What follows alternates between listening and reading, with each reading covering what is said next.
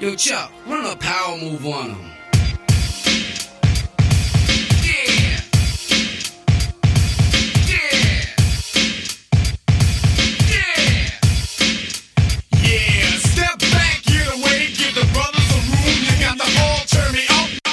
May I say something to you to give you a true knowledge of yourself and life, so that the same glory and success attained by other men who understand themselves may be yours? Man in the full knowledge of himself is a superb and supreme creature of creation. When man becomes possessor of the knowledge of himself, he becomes master of his environment, the captain of his own ship, the director of his own destiny, the accomplisher of his own ends. Yo, you know what? We're gonna start this. We're gonna start out today's podcast with a little meditation. We're gonna pray. We're going to pray for everyone out there and in our audience. We're going to pray for Kenny. He's a jerk. Now Uncle Woody, he's somewhere in the stratosphere. Today we have, first of all, this is the Brooklyn Combine. We are at the Brooklyn Combine, and we have a special guest today. I don't usually talk. But you talking today? Yeah, you know, we're gonna reserve comments from the peanut gallery over there. We call Ken Montgomery. The reporters, vibe. Yeah, man, we don't want that. But yeah, you already know. But let's go around and who's here in the room. Myself, Phil. It's Barnabas back. Barnabas was sitting here with a rabbit pit bull. Oh, shit. Kenneth good. Montgomery. Kenneth. That's how Moose called him. Yeah. Kenneth. It's Kenneth. Shout out to Moose. All Peace, Moose.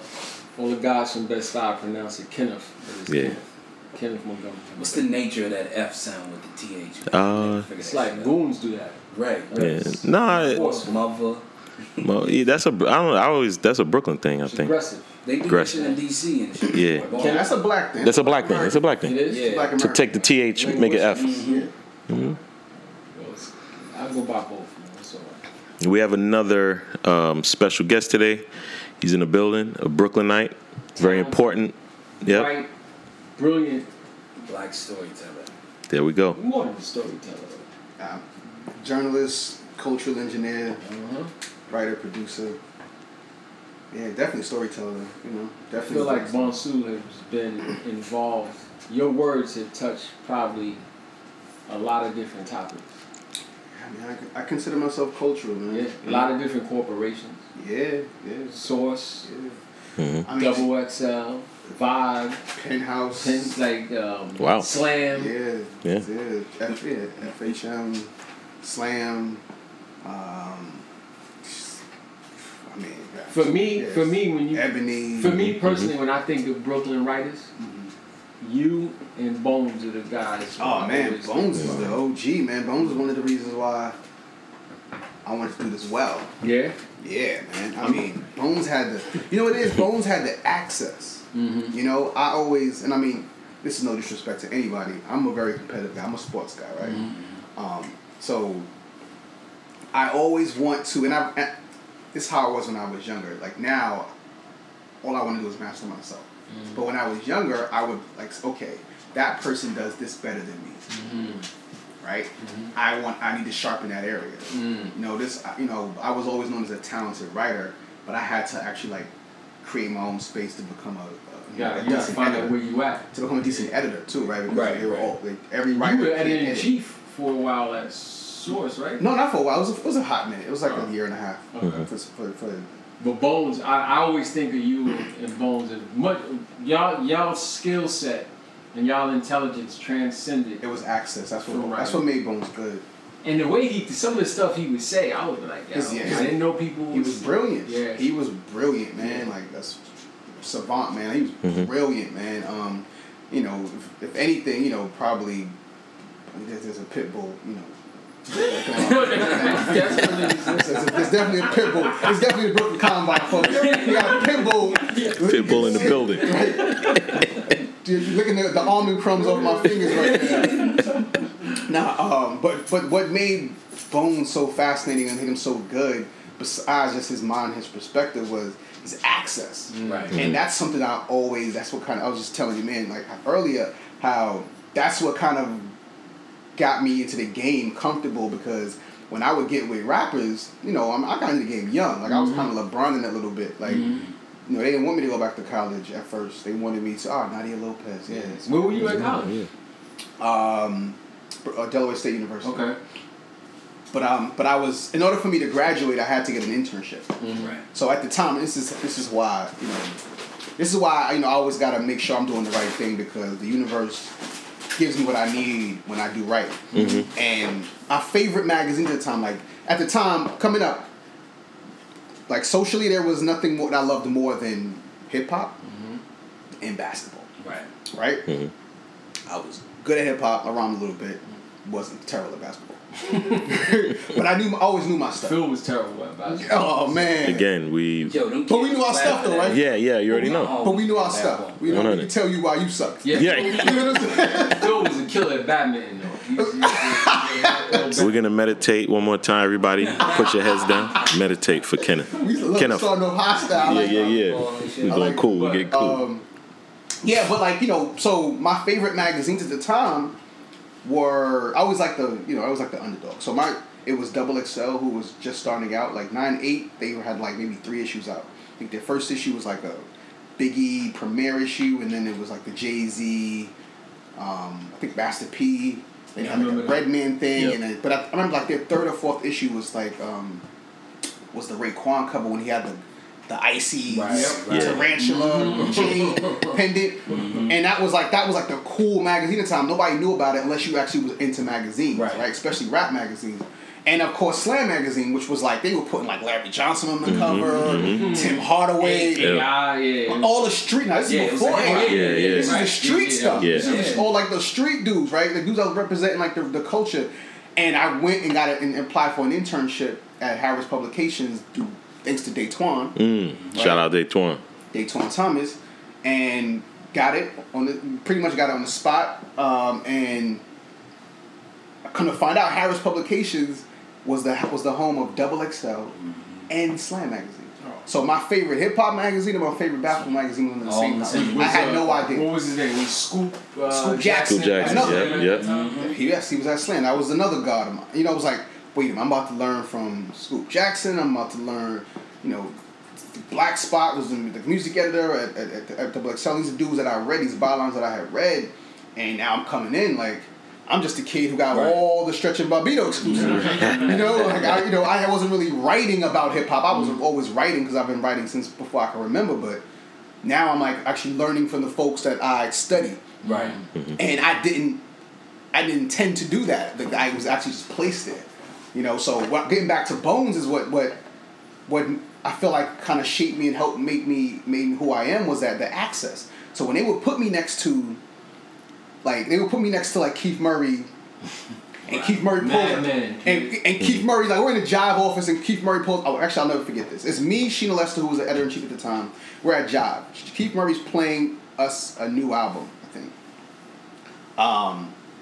And he pulls out weed. He pulls out Branson. Branson. All of them. Now, if anybody knows their weed, that was the best weed. As far as like in the black community, that was the best weed in New York City. Fine. Right?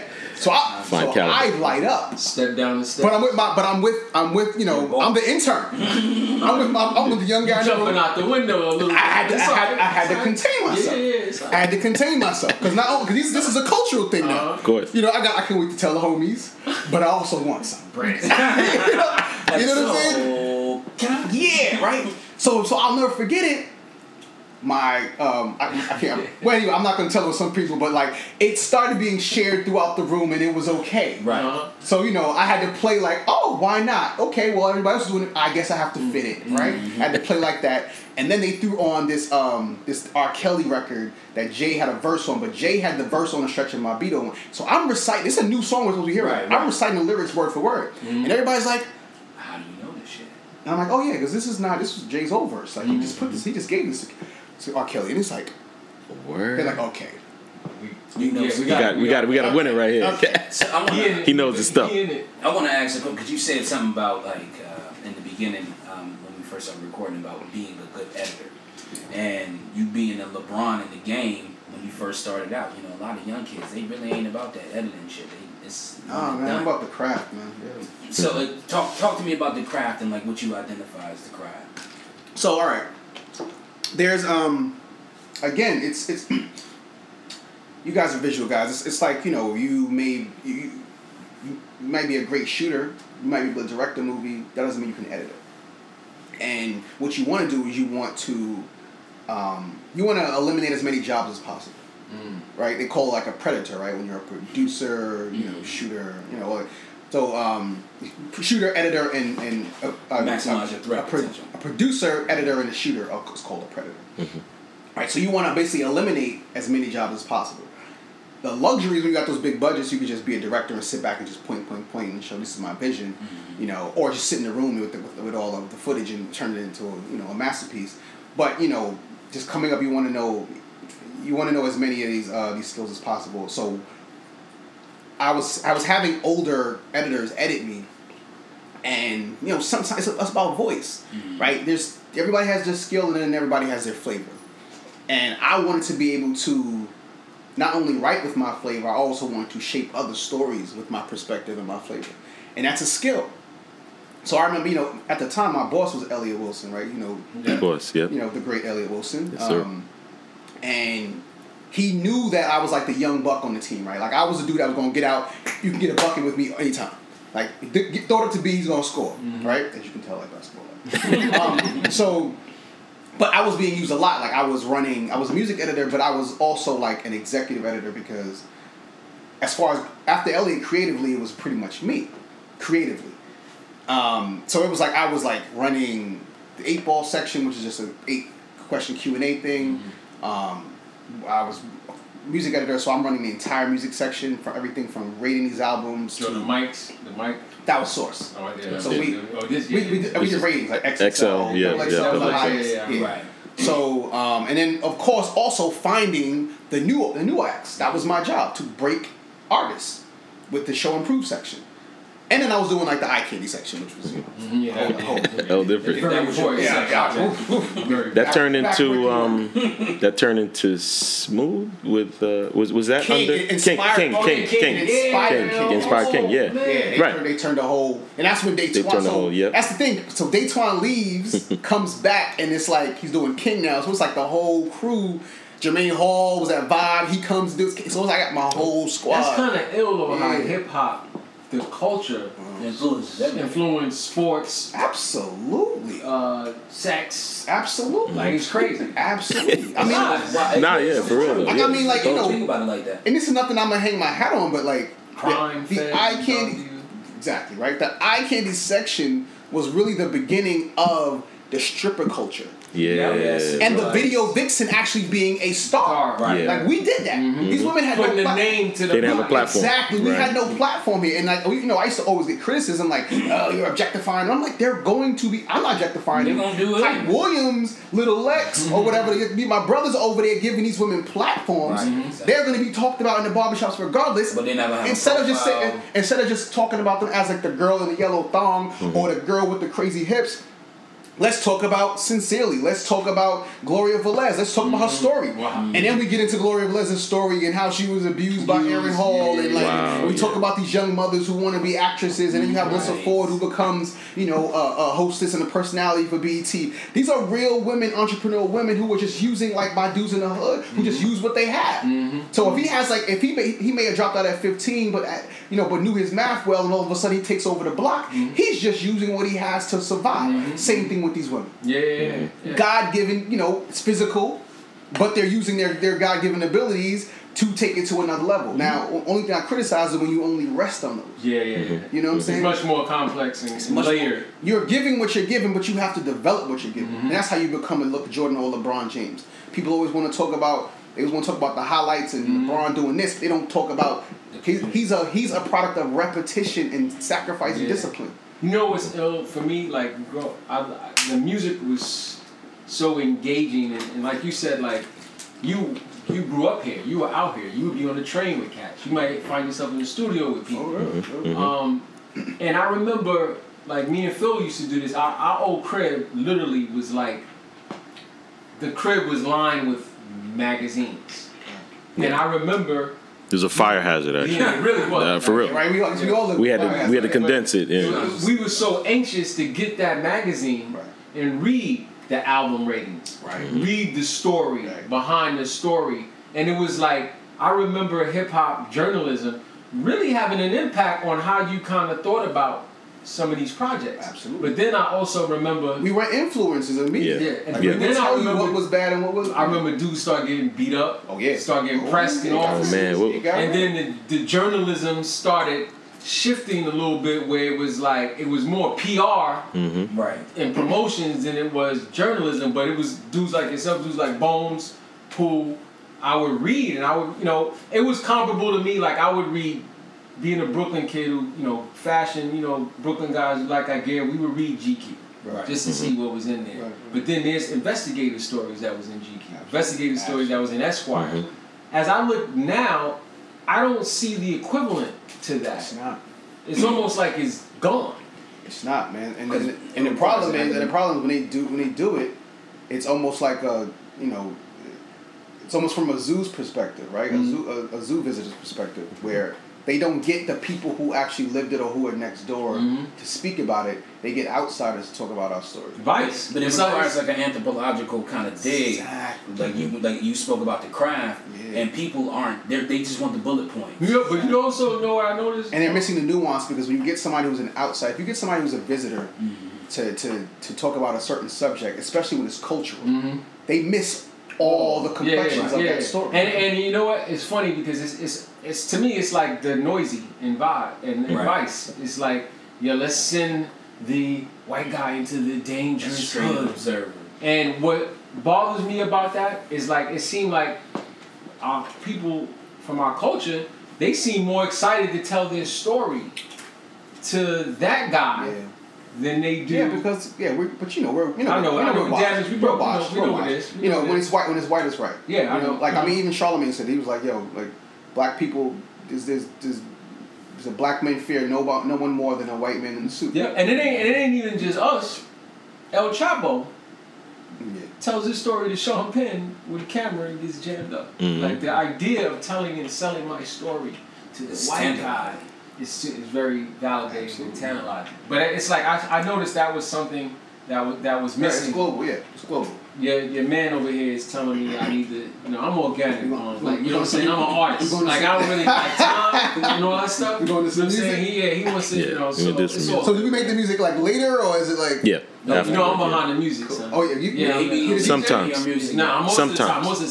Sometimes. So you're the DJ's MC? Okay. Yeah. But we're going to take a quick break. No chicks, baby. Yeah. No chicks, y'all. Check it out, y'all. Fly wonderful, y'all. Tony Starks, Tony Starks. Monday night, good shit, checks on the stay wise. Keep your eyes open and your wallet in your pocket. Prison chef goes to nine stores, the profit. Shows your cash how to rhyme. Prison chef goes to nine niggas, the profit. It's only like 5% out of 100. Do it to us, baby. Through the lights, cameras in action, glamour glitters and gold. I unfold the scroll, plant seeds to stampede the glow when I'm deceased. But in the beast, to rise like yeast, to conquer peace, leaving savages to roam in the streets, live on the run.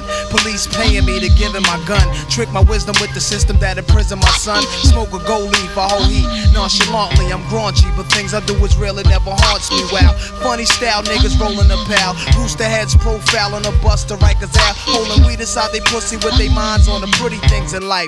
Props is a true thug's wife, it's like a cycle. Niggas come home, summer go in, do a bullet, come back, do the same shit again. From the womb to the tomb, presume the unpredictable. Guns salute life rapidly, that's the ritual. Perhaps bullets bust, niggas discuss mad money, true lies, and white guys. We can see it through the eyes, catch the most on tape. Kilos disintegrate, pirate spots, we break fiends, licking plates. In the building, niggas building like little children staring. Them older niggas ain't caring. Sirens circling, fiends are lurking in your baggage. Oh, one's gone now. What? Smack him in his cabbage in the woodwork. Crack sales, bubble like Woolworths in the projects.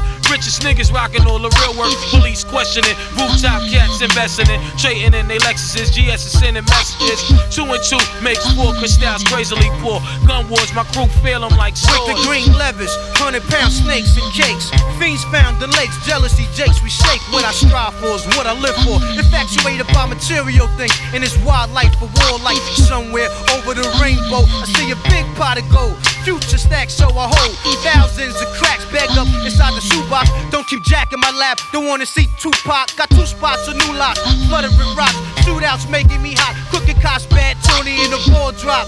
And then now, I'm banging niggas for slot time. Hurry up, Duke, I'm next show line. And what the fuck is you looking at? By the way, young blood, hit me off with that Green Bay hat.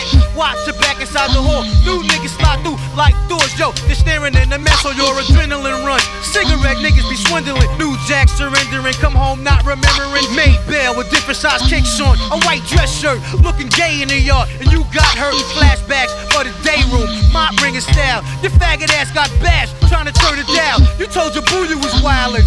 Once you heard woo, added a blue. Your family's from Shaolin. High class cooks, throw on vests out of phone books. Infirmary niggas are screaming, I got jokes. Sharpen toothbrushes, 190 mixed with baby oil and shit. Your man's in the kitchen stashing ice picks, while I'ma end this with a big red cherry on top. Me, Nas, and Ray got the best product on the block. My whole team is up, eating off of throw this your good hands shit. up, Good cock shit, back nigga. the Next Mac, time, no say no whatever shit. y'all Keep wine your eyes style, open and exotic you wildin' in your fly front pocket. shit. Chris a ghost, Floating chef, on and the Nas niggas 95 is the in the whip. prophet.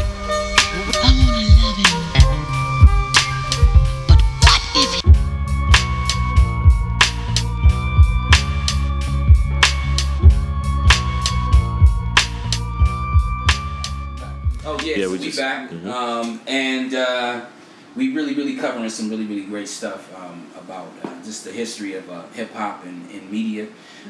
But if you could just talk to me, because you said you didn't talk about the culture vultures. You know, real quick, let's just we said Bonsu, but we didn't really properly. Yeah, we just jumped right in. We didn't say your whole government and all that, son. Oh, yeah. Nah, Nah, that's fine. No, but I want to give context for the listeners, like Yeah, again. Thompson. No one knows. Again. I mean, You know they mispronounce my name a lot. So That's why I want to be clear. Like, I'm not. You know, my name is Ghanaian. You know, I'm not from Ghana. You know, my family's from Brooklyn, born and raised. But my father's religion is West African, Sakan. So that's. Were you raised? I was raised like half Akan, half Brooklyn. It's interesting, very interesting. it's dope. Yeah, I mean, it's weird. I mean, we're not gonna get too much into my bio, but like, I've never had a really conventional part of my life. Like whether I was in college or you know 6 years old. So you always been you was raised to be a critical thinker. Well, no, my parents made sure that I was a critical thinker. Like, I was raised from jump to think, and you know, How did that look? That development in the primary stages for critical thought. I mean, it's funny. I love my father for this, but like I make this joke sometimes. Like my father almost kind of like raised me as a racist. Like you know how some kids don't. Black kids, brown kids, they don't know who they are, right? Like you get thrown into like this white school and you get lost in that. Like my parents made sure that I knew who I was from the gate. So was it like black nationalism? Similar. I mean, it's all the elements of that. I mean, number one, I was going to Ghana at like 2 years old. Like I spoke Twi before I spoke English because I was 2 years old when I was over there. Wow. My dad was studying to become a priest in 79. So yeah, so like I learned how to speak in Ghana. Wow. That's amazing. So he would make sure you go there every year? No. That's just when he was studying. So I just happened. But my thing is like he was always like letting me know black was beautiful. Mm-hmm. He would always point out what was great. He would always point out how white people were foul. Mm-hmm. So I'm like, I'm 6, 7, 8 years old, and my dad is schooling me on like Walter Mondale. That's the same. Like, wow. And I'm like, and I mean, it's funny because like, I'm drawing like, I'm a kid, so I'm drawing political drawings about Jesse Jackson running for president. Mm-hmm. Jesse Jackson wasn't going to win. Yeah, he wasn't going to win. But at it's a very powerful narrative. Though. Yes, but at 7 years old, I'm like, we're going to have a black president with an afro. Did that contribute to you think your desire to write? Absolutely. It contributed. Not. I've always been a writer. It contributed to my perspective and the stories I wanted to tell. And it makes total sense now because now today, all I want to tell is black stories because I can tell there's a number of white stories that I can tell. Like, I mean, there's a million stories, but there's so many rich black stories that are not going to get told. I could make stories until I'm, till the end of my time, and I still wouldn't be able to get to all of them. Yeah, you just made a point about something we was talking about this morning on our thread, the Combine thread. It's like, you got the Spike Lee movie that just came out, Black Klansman, yeah. And members of the Combine wasn't the ones those who saw it didn't like it, and then it turned into a conversation about. So three of y'all saw it? I haven't seen it yet. No. Keith saw it, and Keith didn't like the messaging. He thought the messaging was whack, was his word, because he said that it wasn't. I guess his words. I don't want to misquote him. I had it in the thread, but he basically said that he felt the messaging was some kumbaya, like for this to work, black people and white people gotta get along. Integration. And the black, and the black radical need to tone their stuff down a little bit. So he wasn't cool with the messaging. But then we started the conversation. We started talking about our storytellers. Right. You're a storyteller for us. Like I know your story would make sense for my life. Yeah. I'm talking to my OG, our OG Anthony Rico, one of the best attorneys in the country, probably top 10, 15 death penalty lawyer. He's 62. And I told him in my lifetime, I'm born in 1972, there's not any films that really tell my story or my narrative. You know what I'm saying? There's some pieces. Like, you mean like the Brooklyn narrative? You talking about New York Black City? Man, New York City? Brooklyn, Black Man in America kind of. Like, look, I love Menace. Right, I was going to say like... Menace, right. That was part of the story. Yeah. Paid in Full was part of the story. A piece. Yeah, piece. It's a portrait stuff. Yeah. There's really it's from a very narrow perspective. Like Spike. Portraits. It's not even a museum. No, Spike and Peele. They're not necessarily in the best position to tell. They didn't live like we. Nah, they didn't. So I'm like, damn. I realized today, leaving the jail, I was like, yo, I'm most definitely probably gonna pass with never seeing anything visual that tells the story. Not if I can help you. Oh, I know. That's what I'm saying. You are. I have a actually my ex-girlfriend she wants me to like turn my life into like a story. Because I've always like had my feet in like two different on both sides. And I mean that goes back to like elementary school. Predominantly probably high school, right? It's like I always knew the cool kids weren't interested in like learning. But I was always fascinated with learning. But I couldn't respect the kids on honor roll because they were suckers. And you can't be a sucker in Brooklyn. Right. You know what I'm saying? So my homies were always like, probably doing the wrong stuff. But when it was time for me to buckle down and do what I need to do, you knew how to do that. Yeah. You know what I'm saying? So it was like, so I would get like, in Lockwood, my homies would go after school and they would go, smoke and play basketball or, get with girls. And there was it was a certain day after school on a weekday where I had to stay because I was a part of the newspaper. Because I knew I wanted to be a journalist. And I would get ridiculed. And they would laugh. And I'm like, yo, I'll catch up with y'all afterwards. But say what you want.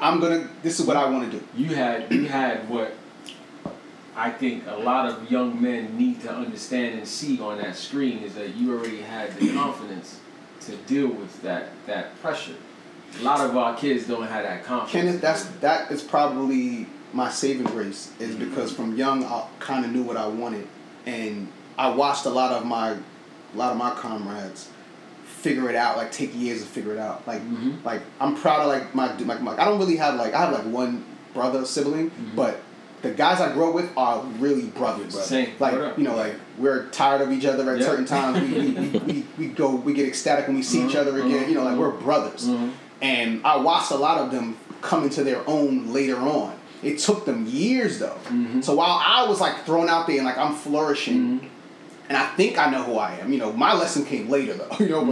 But I think I always knew what I wanted professionally. It really helped me out because once you're clear on where you're going, you don't really get distracted. There's not a lot of detours. It's not. So I'm interested in you talk about your skill set, your voice, and academic spaces. And access.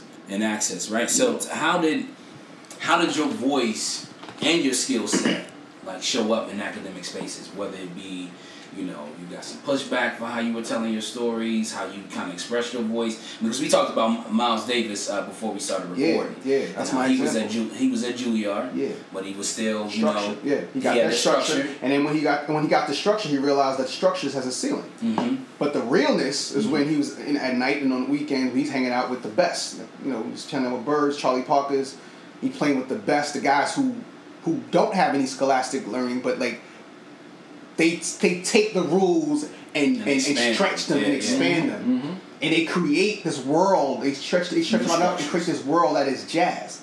That world did not exist in Juilliard, right? Mm-hmm. But the structures and the rules, and it's like what they say: you got to learn the rules so you know how to break them. And you're an attorney, you understand that. Yep. You got to learn what the rules are so that you can play within them and make them work for yourself. And that's a very complicated concept, even as a black man, and even being a father.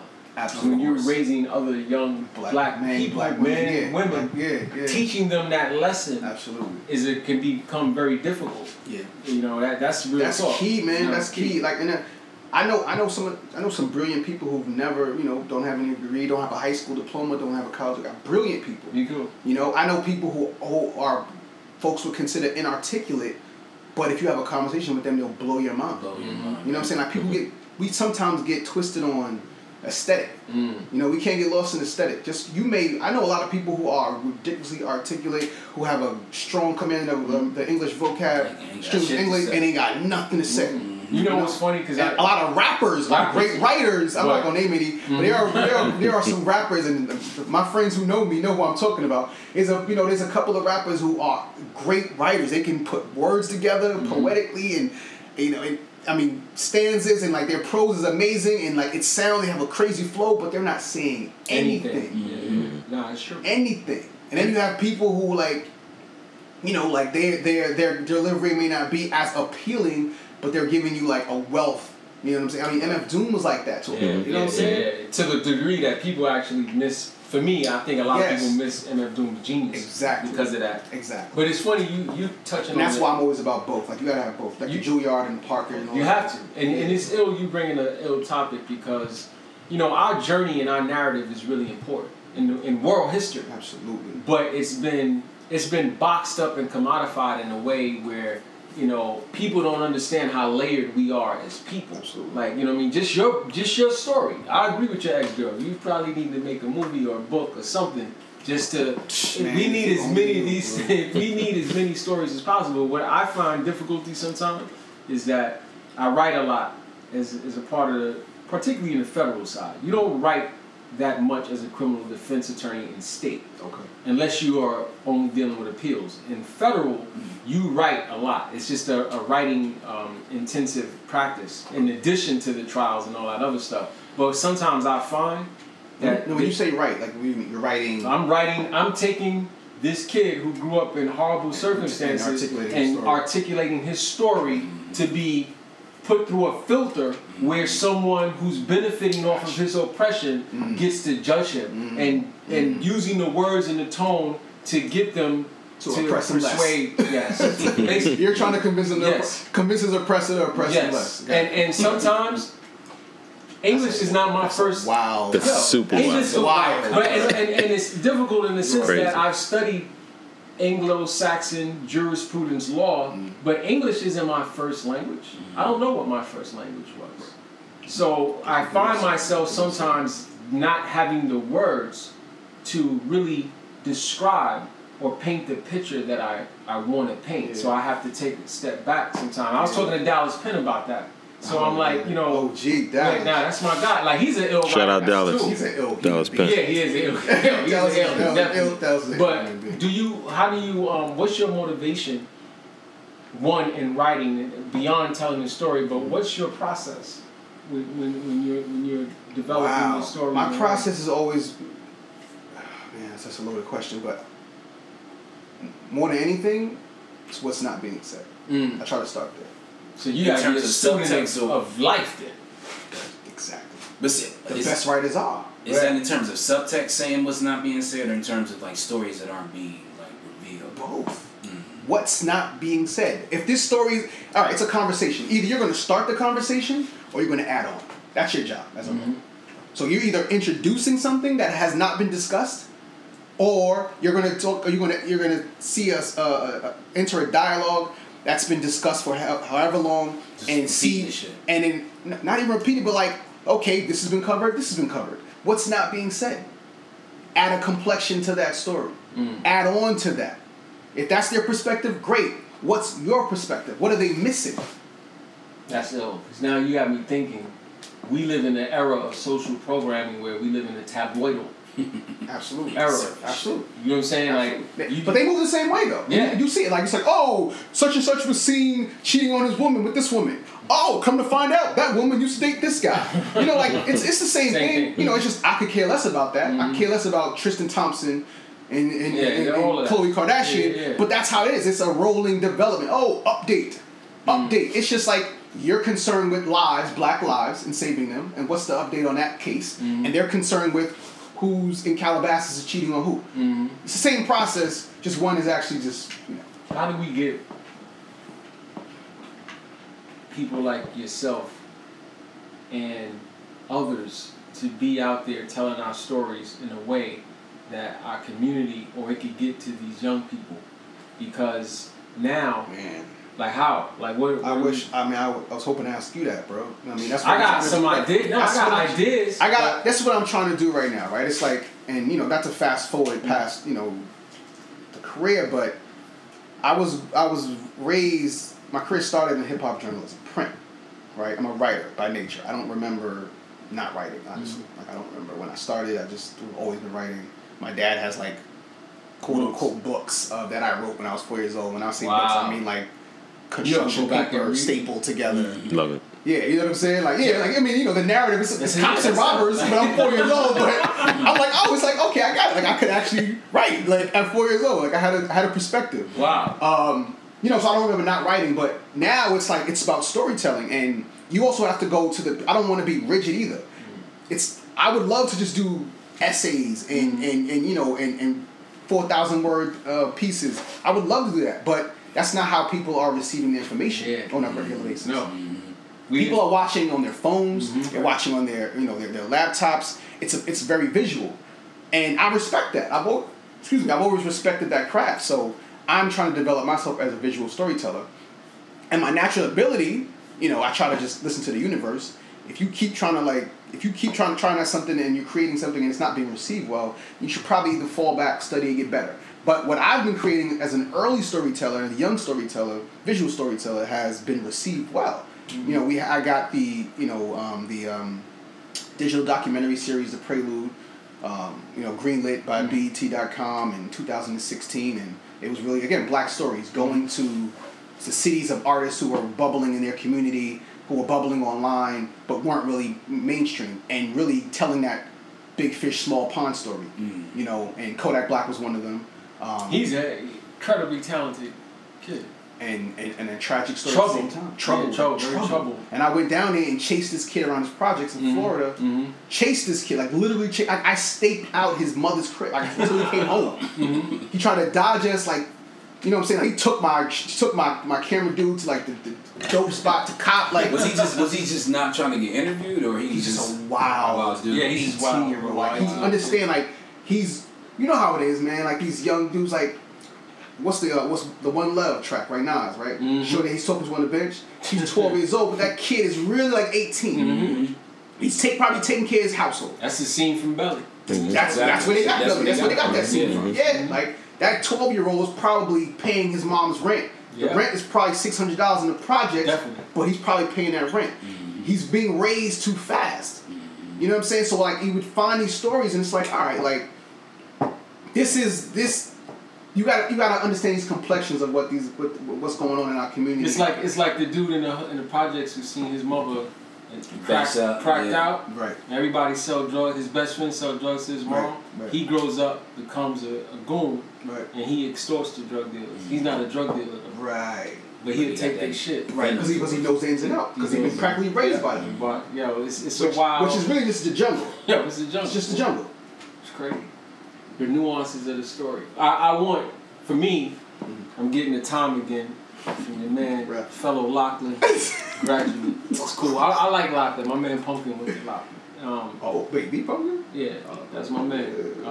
Pumpkin the legend, man. Yes. Rest in peace, Pumpkin. Yes. But we have to figure out how to change the culture so that, like, we live in a day and age, the kid could go, like you just said, he could get his phone. He can get a text. He can get a link to what we need him to see. Yeah. How do we get him, when he get that link, to say, yeah, that's it, as opposed to clicking on the World Star or whatever the hell is other... But that's what I'm saying, like, and that's why I wanted to do, getting back to what I was saying about Kodak Black, is like, that's why I need those platforms like the BET to believe in them. You know, I need, the Vices or, the Complex or whatever to understand that there needs to be a platform for these black stories. And it doesn't need to be like a black, I know what you're saying. Black, you gotta name it. You don't have to name it. Mm-hmm. It just needs to be like, you need to have that. Even Noisy's doing, like, I hated that documentary that Noisy did. I hated it with Kendrick Lamar and Compton. Yeah, I ain't like that. And then the ATL one. It was it's wild, exploitive, and you haven't told a story. Your job is to tell that story accurately, give all the nuances of that story, and you didn't do that because you're an outsider and you just received what you got. You just exploited the situation. So it's like if I go in your house and I say, look, I want a real Haitian meal. Right? And you throw me whatever's in your refrigerator. Mm-hmm. I'm like, I have the best Haitian meal ever. But if you don't know the Haitian culture and haven't studied the cuisine, you won't know that he gave you his scraps. Right. And you won't even realize that he's a GT boy. His Haitian shit is really off anyway. Right. Come on, man. Why you talk to me like that, man? Do we need to meditate again? Yeah. Let's meditate again. Let's meditate before we go to commercial. I just want to point out, Vaughn got a pit in here who's now sleeping in an IKEA bag. Yeah, man. But I just beautiful pit. It's a nice pit. Your shirt is that's a terrier. That's a bulldog terrier. Yeah, this is my prophecy. This is a lot of wacky shit going on. It's a lot of crazy combine. shit. It's cool, man. Gonna make you jealous, it's bad funny. Yo. It's wild. We're gonna take a break. Give it a sec for the pain to start this wreck right here. It ain't for the faint of heart. They thought they saw the worst verse from the team of G-men who seem like nerds at first. Once they get to know us, people dig us. Leaders in the fight for equal rights for niggas. Inventor of the more demented the flow, no doubt it. Just go for it if you're about it, or ride it. Whatever's clever, the master foe, whoever hook or hurt her. But now, no. If we see tomorrow, the next day class is the villain in the back with the x-ray glasses. Have no fear, the ninja here. Feeling like the tinge in your ear from drinking ginger beer. When it's on, local head gon' lay low and heat it like beef patty, cocoa bread con queso. If you say so, lace the whole caseload. They say he wear a metal mask in case his face show. He told them they flows, bitch talking AOs. His whole crew walk with pitchfork and halos. Say ho if you never worked a J.O. and keep more cash in the stash than a pay show. Okay, yo, y'all know who to follow. Tie him up in the crib and leave they place hollow. Oh shoot, the goose, she's loose. So wild you couldn't chase it down with straight fruit juice. Frown like the first time you taste couscous. Stash the deuce. Troops asking truce. Today on Intense Rec Week, we have the supervillain in his own defense to speak. It's all part of my mental techniques, available to freaks and pencil neck geeks. Train the same brain to an insane train of thought. On a campaign trail he came to gain your support. Charge cash for an autograph. Say some shit to make your daughter laugh, then slaughter the ass. See him on the big screen like Steve McQueen. Do something and never be back once he leave the scene. Keep more medicated pads than Stridex for his own side wreck with no known side effects. Before you press charges, use your noodle. So what when he grabbed the mic, he crushed your cuticles. Keep your mouth shut, everything would be beautiful. It would be awfully rude to you. Now get back to your hootie hoo. Damn it ain't worth the drama, can it? From the calm bandit, eat rhymes like pomegranate. Soon as he stepped in, he lit the room. Boom, reschedule my noon with Brit Hume. Alright, we back. And we back. So as the pooch is sleeping in the bag, this shit is kind of like wow, because this is a completely different dynamic for the combine. Don't just run up on the combine. Right. Be Pit hop out the IKEA bag. Off topic. You the conversation you had last time with Texas State. Something you dropped. I was like, wait a minute. The dog healing. Yeah. What was that? The Dog Hilly was literally Mom Dukes, who is Steele's mom. Okay. Crib. Cross from Gersh. Cross from Gersh. Okay. And it was basically the clubhouse for boot camp before everybody was signed. Gotcha. And it was wild. It was the Dog Hilly was wild. Like you So could it go was a there. spot. Mom Dukes to let you in. If you got a young lady with you, you good. If you Guess what I'm like? Cause I'm like, y'all was sack with you. Yeah. It was a wild spot. It's a wild spot. Yeah. So the song really it had real intricate meaning to it. You know what I mean? Yeah. Like you come in, it was literally like you was in a sounds like a trap house. Trap house. That's what it sounded like. That's what it sounded like. But clean. But it was it was clean. It was, okay. Yeah, it was clean. That wasn't the visual. Okay, No, all right. but it was It's like I'm stepping over people's girls. But it was like that though. Doped up. No. It's just laid up. I'm like, yo. Laid up. You got the little East New York car. No, it was wild. Yeah. It was wild. It was a really wild spot. It was more what I got from it is that it was more like a young, like Clubhouse. Anything Yeah, goes. Safe. Not necessarily fiends, but like you. It's like family. Stuff, and I'm like, wait a minute. He's like stepping over somebody's girl. I'm like Nah, dudes she- bringing in, she blacked out? We all have our Dog Hillies. So, who's kicking ass right now in terms of storytelling? Shit, I mean Donald Glover. Okay. Donald Glover's. Yeah, I like his storytelling. Yeah, I mean, I like the dude who did that cartoon, who I don't see his work much. Boondocks. Oh, Aaron McGrew. I liked his card. What you call was funny as hell. Black Jesus. That was what's that? Black Jesus He was it. amazing. Mad funny. But when they Was that reprised it, when they put it on Comedy What was Central, it? Black Dynamite. Black Dynamite. Oh, Black yeah, Dynamite was ahead of his time. Yeah, that was Yeah, dope. yeah. Yo, this dude was like, Shimon was his. Bruh, he blew my mind. He's like, yo, you know Michael Jackson saying Shimon? That's his little brother. That's his little twin brother. Nah, that was ill. I was like, yo, this dude, that's storytelling is what I'm talking about. Like, that's crazy. He took something that was cultural and turned it into his own world. right? Did you like the storytelling that Homeboy just did from The Cool? Sorry to bother you. I didn't see it yet. Oh, you see it? Yeah, I didn't see it. I heard it. It was I kind gotta of. see that. I gotta see Black Klansman Yeah, and Blind Spot. I heard Blind Spot was good. I saw Sorry to Bother You. I was impressed. Yeah? I still want to see that. I was impressed. Yeah, I was this impressed came with out. his ability, because when you storytelling sometimes when you're trying to tell too much, it just doesn't. No, yeah, you gotta know, you gotta understand your point of view, understand your perspective, and what needs to be told. He told a lot in a very short period. And that's what I was telling you earlier about Pusha T, right? Yeah. People Yes. criticize Pusha T for talking about the same thing. He's just a drug dealer, and I'm like, yeah, but the craft of it, Yeah. like to speak about the same subject, 700 different ways is real. You have to be really talented and skilled Right. to do that. As a wordsmith, As a right, yeah. and as a You have to be able to I'm gonna talk about Kenneth's shirt in 500 different ways. Nah, Like, he does it really well. you know, and to be engaging each time to keep your attention. He's like a subset of what Jay did. Jay, to me, did that really, really well. What Jay did well with Reasonable Doubt is, I guess what I'm talking about. Like, he entered the conversation. Right. Now, we had Dope Boys before that, right? Right. You had, He's, But not the way that he made it look and the way he talked about his feeling and shit. So like you always see the sun and the moon, right? You always see it from your perspective, but Right. you don't see what's behind it. Right. Like the moon is bright and beautiful, but it's actually ugly and dark shit. on the other side. Yeah. You know what I'm saying? Which is what Howard kind of see love also, right? Yeah. It's, so you know what I'm saying? Like, but so it's like that's what Jay did. Jay was like, yo, it's grimy and hustling, and we on the block and it's cold. Because remember, we always it's funny the narrative of the rap narrative of the Dope Boy is always cold in the wintertime. Yeah. It's like they hustle. But in the summertime, it's popping bottles. Yeah. And it's like Jay was like, nah, like I'm gonna go take this. It's what I'm gonna do with my money. I'm gonna put give me an attorney on retainer. Nah, he killed. I'm He gonna matured it. flash it. I'm gonna take my money to Vegas in case Tyson have a major night off. He matured It's it. the tax write off. And he matured it, and he did a good job of distancing himself from what other cats thought they was doing. Supposed to what he was super really rap. doing. I'm Yeah. not like you, dude. Yeah. That's what all rap. And it was ill for me because I always respected what he did. He wasn't one of my favorite MCs, but he's incredible. But it was ill for me because I actually went to high school with one of his partners at the time, the Biggs dude.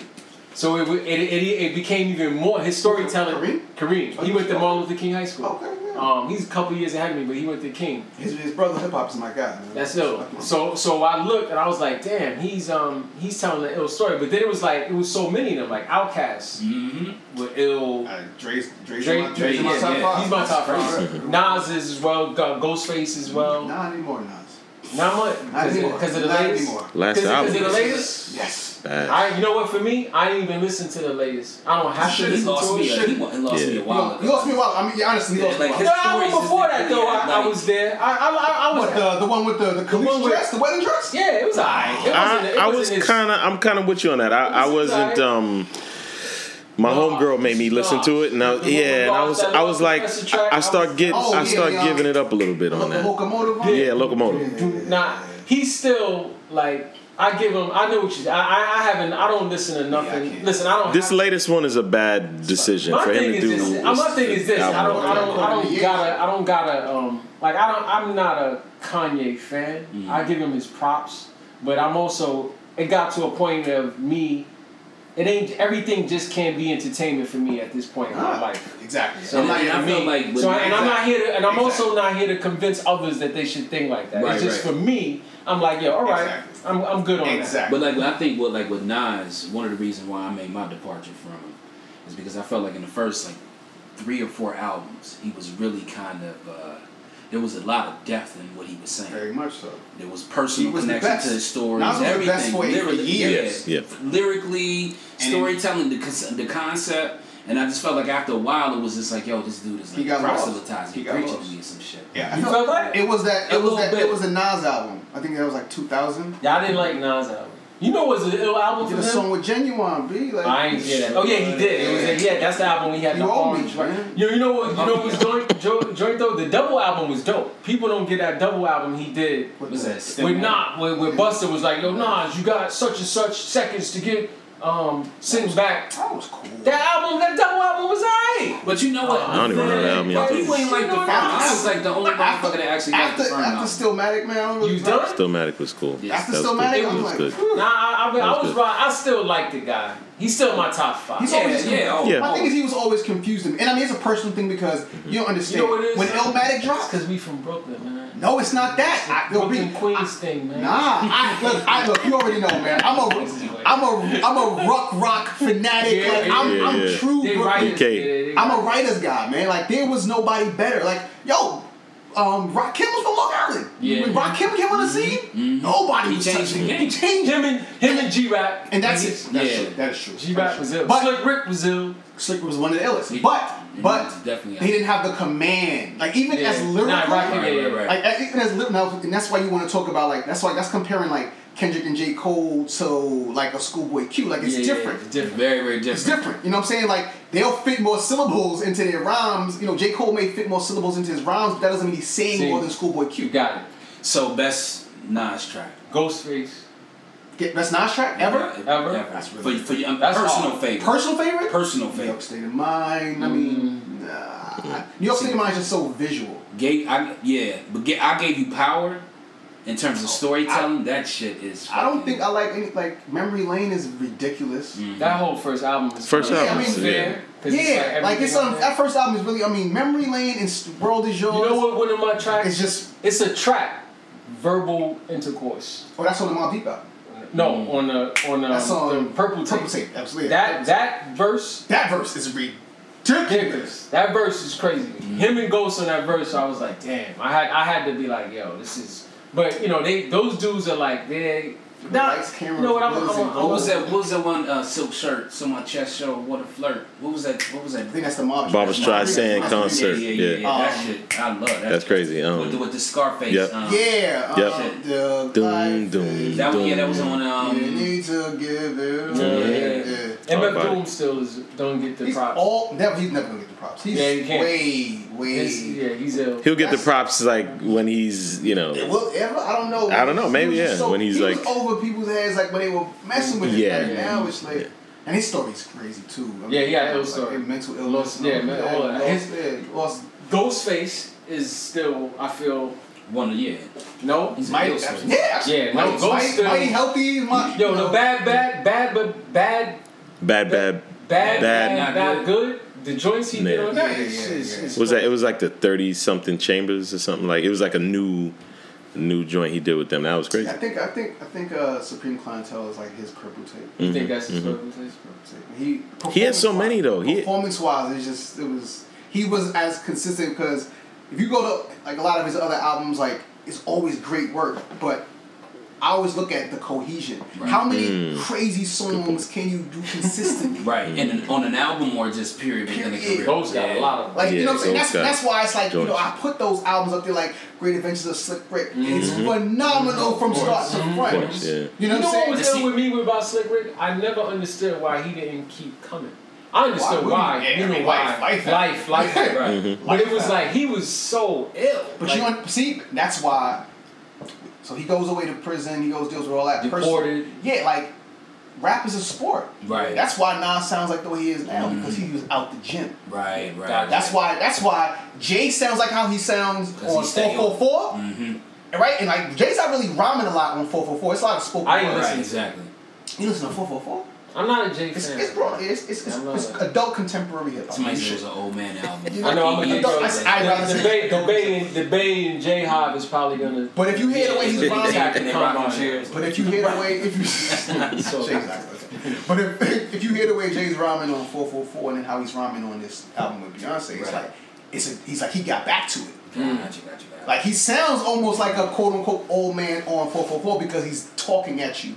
He's preaching almost, but it sounds like more spoken word than flow. It's one song, I think it's Marcy Me, where he's actually like bodying the delivery. But this with Beyonce, now he's back to rhyming. Ape shit, like those rhymes are like. Why is it that rappers age?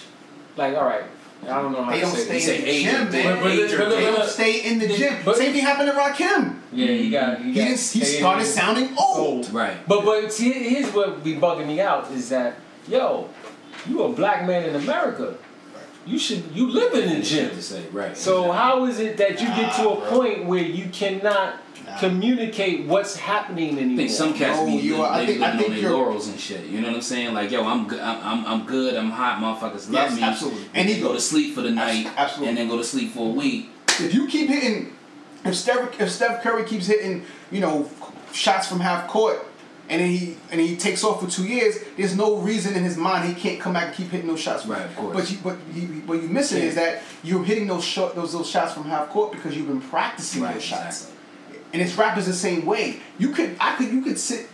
You do a bid for 2 years and you sit down and you read all the lyrics you want. You leave jail smarter. Right. That does not mean all that knowledge is going to be able to be articulated on the microphone over a So rap isn't the venue anymore to tell the stories? It absolutely is. My point is it's a craft. And you have to work at that craft. Yeah. So where are the kids coming from to tell craft? They have the craft and they have the sport. They don't have the knowledge. But that's why you have these artists who are like, they sound phenomenal on the track. Young Thug is very entertaining. He can rhyme his ass off. Delivery is crazy.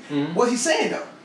So that's my point though. Where is it that culturally, socially, we're not creating a space for these young people to come and actually tell the story of what's going on anymore? So are we just as responsible community-wise for that? It ain't just these kids saying, I want to get paid, fuck that. You asking me this, you deal with these kids all the time. Mos Def said it. He said, you want to know where hip-hop is? Another ill storyteller. You want to know where hip-hop is, you got to see where black culture is. Right? You got to see what's going on. And that's what's going on in the streets. But see, the interesting thing is I feel like your greatest storytellers, like you said, you had that academic training. And you had access to everything else. I had the same thing. For whatever reason, that study, the practice, diving into the craft, keeping your tools and shit sharp so you can attack the craft the right way, the notion of practice just ain't with these they're not kids. Because they're not being taught. It goes back, and that goes deeper into black culture, right? Your parents not telling you. Right. It's repetition. Anybody that's great at what they do, they didn't just become great. No. It was repetitious. There's a certain level of discipline. Incubated, yeah. And even if that discipline came with just the love of it, right? It's like nobody's gonna have to tell you to keep having sex with that beautiful woman every day. If she lets you have sex with her, you're gonna keep having sex with her. It's different when somebody tells you to keep going to the gym every day to increase your speed or to put on some muscle. it's a different work ethic. But either you're gonna get the same results with either way, repetitious. Right. Exactly. Now you absolutely listen. I've tried probably in my career. I'm somewhere right now probably between 75 to 100 trials. I don't know. Right. And over your career. Over my career, I'm much better now than I was in my 10th trial. Anything, or even I'm a better attorney today than I was even a year ago. I'm a better writer than I was 2 years ago. But you do have to. What I will say is, most recently I had 3 trials back to back. I used to. It was a period of my career where I was doing. I would do 12 felony trials back to back in a year. Cats would look at me like, yo, the reason why. Nah, you know what it was? For me, I grew up looking at the greats. Like, I was looking at the David Breitbarts, Tony Ricos, Shargels. I'm looking at, that's what we do. So I'm like, this is what I want. I wasn't thinking about money. We just got our office in Dumbo. Lights need to come on. I'm just like, this trial. But I was 24, 25. Yeah, I've been there. You know what I'm saying? Been there. And now I'm 46, and my perspective is different. And it's like you have to take something, you have to add on to whatever your profession is as much as you take. It's just, you made a valid point earlier. You were like, you're 46 years old, right? Your attention span, your interests are going to be different than when you were 26. And it's the same way. I'm never a hater, right? I'm not one of those dudes that's like, Now, do I believe that my era of rap was superior to the era of rap right now? I do. Skills, technical wise, absolutely. I do. And I'll make that case. If I write a dissertation on it, I can make that case. I agree. I would buy it. But I will never hate on what's going on right now, because what's going on right now is just a reflection of the youth. Right, exactly. So like these kids out here, I'm always in the community. I'm always talking to these kids, right? These kids, back in the days, we used to fight. It was a burn here and there, but we used to fight. These kids are like, I'm on FA. These kids are like shooting like it's nothing. The emotional wherewithal. They can't even fight anymore. Yeah, they don't really fight like that. They only fight when in the club. The ones who when they absolutely have to, and they can't fight. Because how you fighting? How you going to box with your belt around your knees? Nah, they're not known. The ones who actually can fight, they are very, very well respected. However, what's dangerous? They don't respect the fighters no more. They don't, because they don't have to. I'm gonna tell you a story. I'm not gonna name names.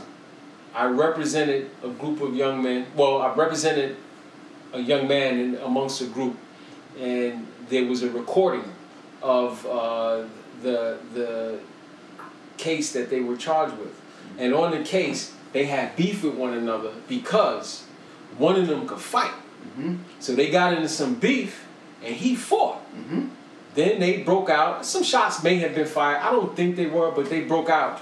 When they got back to the home base, everybody found out that the kid who fought had the hammer on him. His team was pissed off at him, like, what kind of sucker shit is you on? What you fighting for? You had the hammer? Oh, wow. Right, you prolonged it. You're supposed to rules. You're supposed to sear that. End it. You're supposed to microwave that. I was like, slow cook. So that really tapped me in. That shit tapped me in. This was like 18 to 24-year-olds. That shit tapped me into the mentality. Because that's what they respect. Who has? It's like I gave you power, right? Who has the ratchet? Who has it? Who's going to use it? That's all they care about. So my thing though is evolutionary. To evolve out of that, it got to be all hands on deck. Yeah, exactly. It got to be the writers. It got to be the storytellers. It got to be the lawyers. It got to be the retirees. I'm fascinated. I swear. This just happened last week, man. I was walking down Franklin Ave, and I'm listening to these kids talk about. He's like, if I gotta be the one to kill him, so be it. You know what I'm saying? But if it's, I'll go to trial for it. You know what I'm saying? But I need that shit to make the papers though. And this is August 2018. That shit is fucking. And I'm like, wow, jail is still not fair. Like y'all still. But you know what? Jail wasn't even in the equation. It is an equation. He said I'm gonna go to trial. He wants to put the work in, right, and have it be publicized. But what I'm saying is, he controls the process. But you know what? They acting. Yeah. Now that's a movie. Now when they come into my world, you hear the following. Yo, man, yo, mommy, yo, You hear that? Wow. That's what I'm saying. Like, that's what I'm saying. Like but you know what? To me, I feel like the storytelling through venues like hip hop and other filters have pimped out and turned out our youth to the degree that they are caricatures of the culture. Absolutely. Yeah. Absolutely. And I can tell what's really going on in the streets. And what's really going on in the streets is definitely quick trigger fingers, pills. The pills. And the source of money now is the scam. And the scamming is really, really fast. And, back in the day, not everybody could go out and set up on a block and start selling narcotics. Not at all. You had to put your work. Scamming, not at all. Everybody can take part in it. Now, what happens is people get pimped on what they look like. So everybody wants to. I know goons who want to rap. Yeah, we all. You know what I'm saying? They want to rap. Yeah. Like, no, get money and keep gooning. No, I want to rap. So it's like the desire to be looked at has affected the scamming so much that dudes are scamming and getting money, but they want everybody to see it. What they don't see is what they use in social media. Yes, that's what you got the telephone cash thing. What they don't be prepared for though, they don't be prepared for the rundown goons who coming for that. Exactly. So it's like it's so weird. Which is crazy because like how don't you? The streets are almost fractured. It is. They don't see it. They don't. Like forcing what you have. And not being in a position to protect that. Oh, you're the slowest sheep. Yeah, that's all you are. You're the slowest sheep. You slowest sheep. When the wolves come, you're gonna be the first one to get you. And now what's happening is back in the days you couldn't wear a big chain unless you was able to protect yourself, or you were connected to somebody who could protect you. You couldn't rock any things. But now the goons, young goons who get in, many of them take the position because they've seen what the older goons have done. There's a lot of old, killer, dangerous guys who are also informants and snitches. And that characteristic has filtered it down. And that's basically, you know what it is? Anything goes.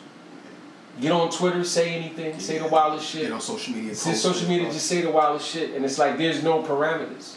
You know what I'm saying? There's no parameters. All right, so time check again. Dog still sleep. We'll be back, man. It's a wacky day in the combine. Meditation. We're gonna meditate again. So you can go back to some music. Got all my Magnum niggas in here. Hold up, Sean P.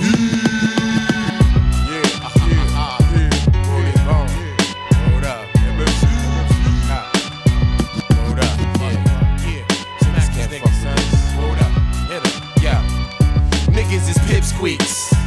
Thinking shit sweet, I come discreet. Turn your ass into mincemeat. Ever since he got pulled from the waistline with the baseline kicking snare, Duke, I make you click away. So please, God, never say jack shit to Sean P. Before I launch 3 shots directly at your army. Word is born, we be on some shit to the tooth out. Loose mouth niggas catch a hold and they goose down. Downtown, jumped off the train on Evans. Walking down the street, bumping to my nigga Kevin. What up, rock? I ain't seen your ass in 7. You still busting motherfucking shots at the Reverend? Hell no, I replied. Elbows was applied. To his monkey ass, pulled out the heat. Step aside. Yo, what's up, son? Yeah, All right, so we're back. We really going in. We touching on academics. We touching on the. Yo, and I want people to understand. Yo, the writing that I've read your writing. You know what I'm saying? I read your writing when you had dreads. Yeah. You know what I'm saying? No different content.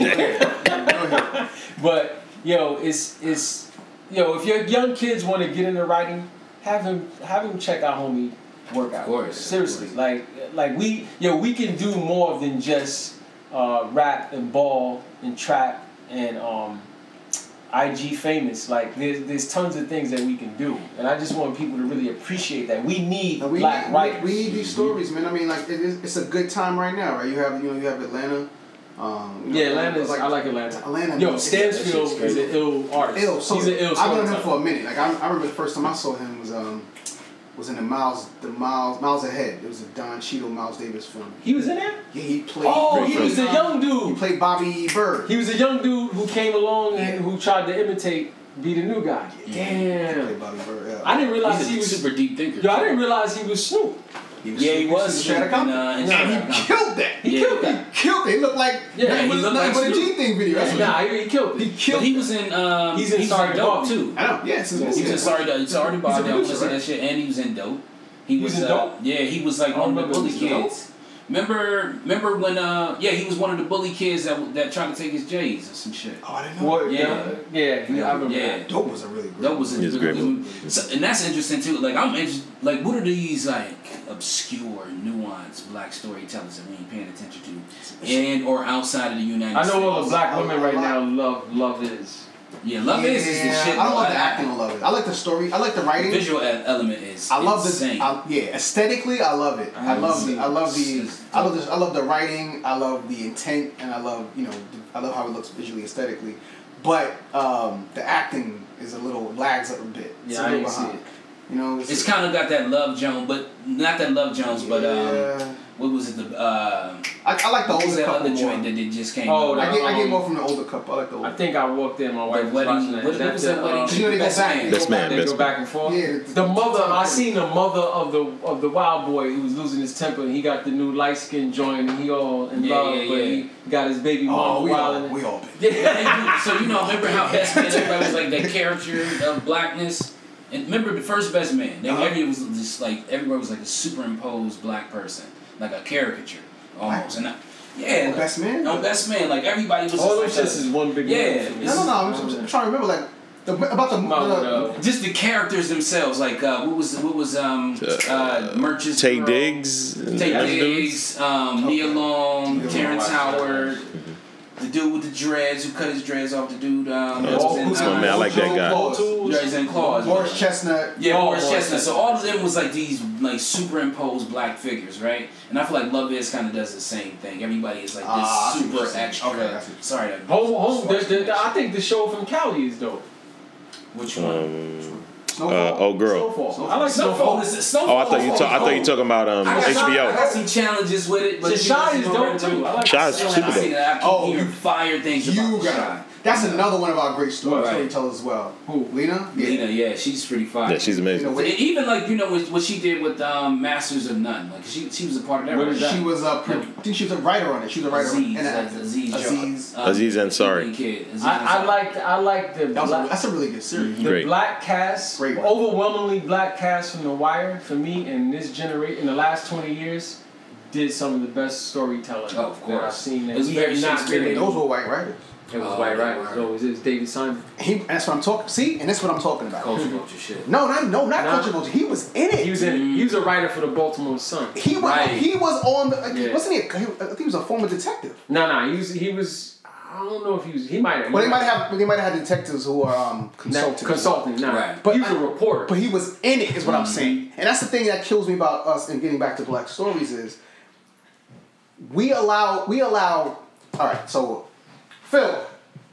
I'm gonna make this point. Assistant. Yo. So I remember when Kendrick got the Pulitzer Prize. Right. Yes. Okay. For Damn, right? For Damn, right? And I had an issue with it. Mm-hmm. Had nothing to do with Kendrick. Mm-hmm. Had nothing to do with.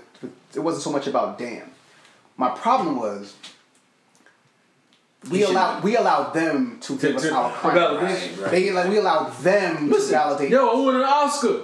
Why can't we get Oscars? But the problem is that the dangerous thing in that is that when you have outsiders crowning your culture, they can misrepresent it. And what happens is that's how you get these biblical stories, right? Where they aren't completely accurate. Where you have Jesus being born in December as opposed to September. So it's like, do I like Damn? I think it's a fine album. That's not his best album. That's not his best album. It's not his best album. And it wasn't the best album to receive. It was dope. Recognition. Exactly. I'm not taking nothing from. I'm not taking Kendrick anything from Kendrick. Kendrick is phenomenal. What I'm saying is, I can name 5 other albums that should have gotten a Pulitzer before that album. And one of them would be his Mad Kid album. Yeah, Mad Kid. Good Kid, Mad City. But you making me think about I don't watch The Breakfast Club. I see snippets of it, but you making me think of something somebody just sent me of Leor Cohen getting question by Yes, I heard about that. Charlamagne about Dame Dash. Is he a culture? He's a culture. Basically, is he a culture vulture? Yeah. And it's funny, like, you know, unfortunately for us, we haven't arrived until we have white validation and acceptance. That's unfortunately. very unfortunate. And that's my point is what's even more dangerous with that is that if you take something like Kendrick getting a Pulitzer for the Damn album and you put that in a time capsule, in 20 years, whoever, the 20-year-old kid in 20 years opens that up, this time capsule and goes, oh, what was the most phenomenal album in 2018 or around that era? And it's like, oh, it must have been a Damn album. And it's like, it wasn't. It wasn't. But because we aren't giving ourselves crowns, because we're not validating ourselves, we're actually getting, our history is being laid down inaccurately. But that fits with. And Jews would never let. My point in that time was Jews would have never let John Singleton direct Schindler's List. Never, ever, of course, ever. And he would have approached it with that same lens. But they wouldn't. But he wasn't. Yeah. He's not a part of it as much, and they would have had every right to feel that way.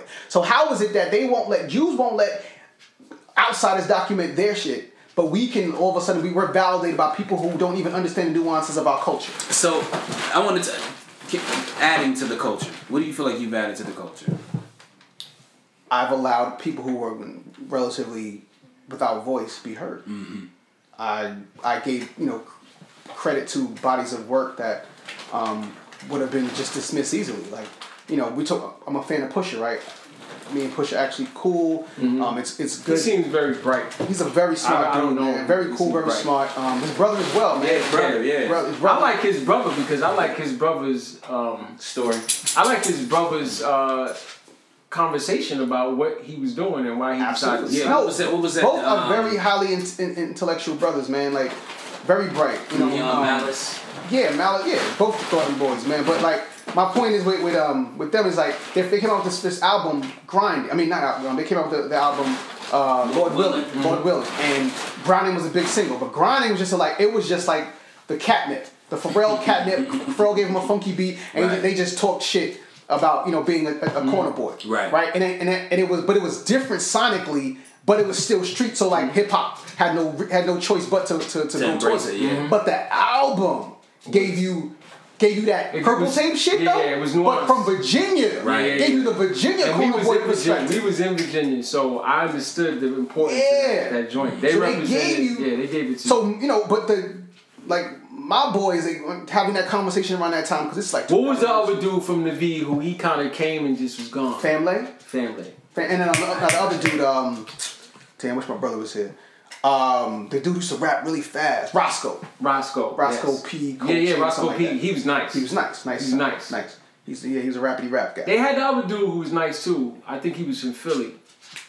Ab Lava was dope. Him and Ab Lava and the Clips, they had crazy mixtapes. Yeah, they got busy. They had crazy mixtapes. But my point is like again, they jumped into the dope boy conversation, right? Because remember, this is before Jeezy. Mm-hmm. So this is like the embryonic time of the trap era. Right. Like Bond's dog going crazy. Going nuts, right? She got a nap and she up now. Woke up high. What's up? She on them raisins. Anyway, so like T.I. names his album Trap Music. Right.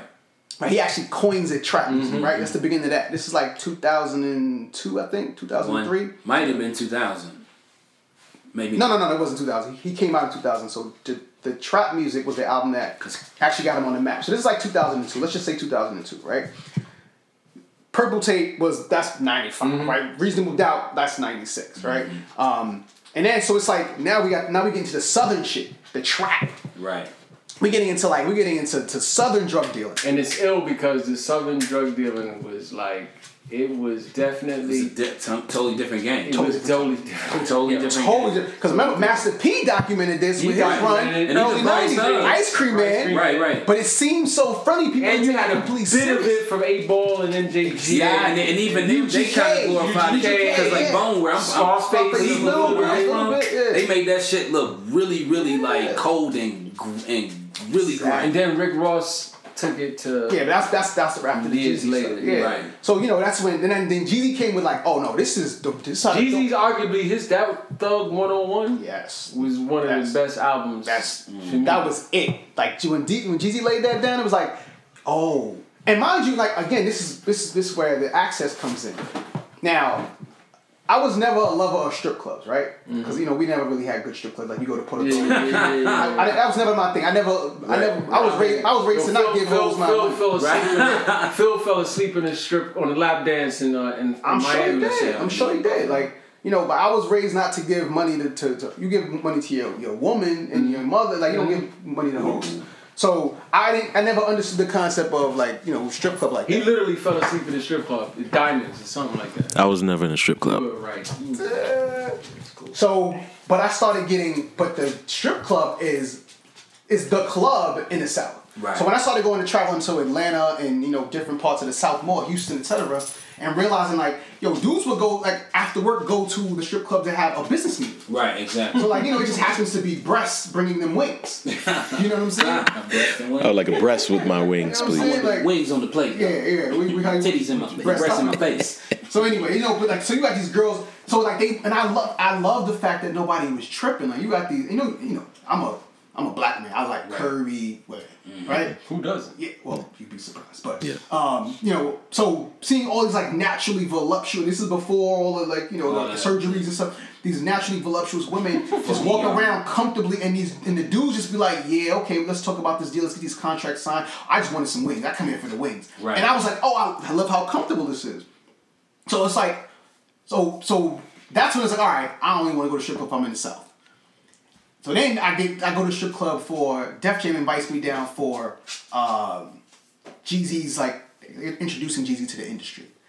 Put everybody up in the Ritz, and mind you, like Atlanta was the only place that I almost moved to for personal reasons. And I go down there and I'm like, all right, cool. Atlanta's one of my favorite places. Great, we're gonna get introduced to this dude Jeezy. This is when he had the first single out, and then what, right? And I was just like, I love the mixtape. The mixtape's grimy, but like, I'm a lyric guy. He's not really like. Yeah, he never. And then I got it. It was a cultural thing. Then for the first time, I got to see like that BMF. That BMF thing was a vehicle. I've seen money littered. I've seen money. The garbage cans. I've never seen the elementary school janitor broom. Mm-hmm.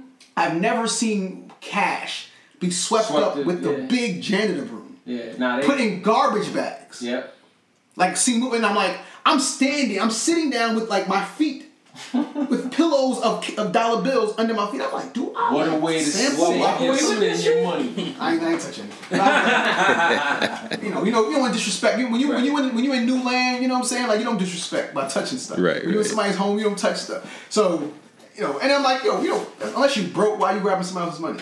So I was like, I get it now.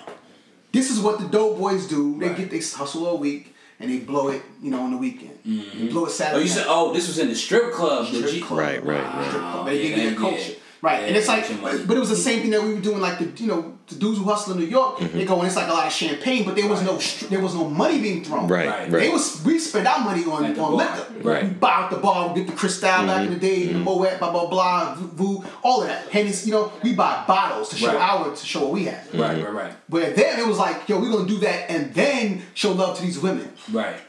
Which just makes it a sexier way of celebrating. Of course. So again, you had to be there. Right. Y'all wasn't there. So. Y'all wasn't there. Your BMF parties were cold, right? Yeah. So what's on the horizon for Black storytelling? Just because I feel like that's the theme of the conversation. And actually, what's on the horizon for Bonsu? Yeah. Well, hopefully, what's on the horizon is what I'm trying to provide, and that's, I think these media companies, right? They have definitely messed up. I don't know if we talked about this enough, but like the media companies have messed up the game because. First off, we didn't hold on to our black institutions, right? Our black narratives and all that stuff. Our platforms. I mean, the Source there's no reason why the Source shouldn't be bigger than Vice. Right, exactly. At this point, like the Source, being started in 89, 90, should have a television station. Of course. Vibe should still be black owned. You know what I'm saying? Like, these are supposed to be our homes, so we haven't held on to it.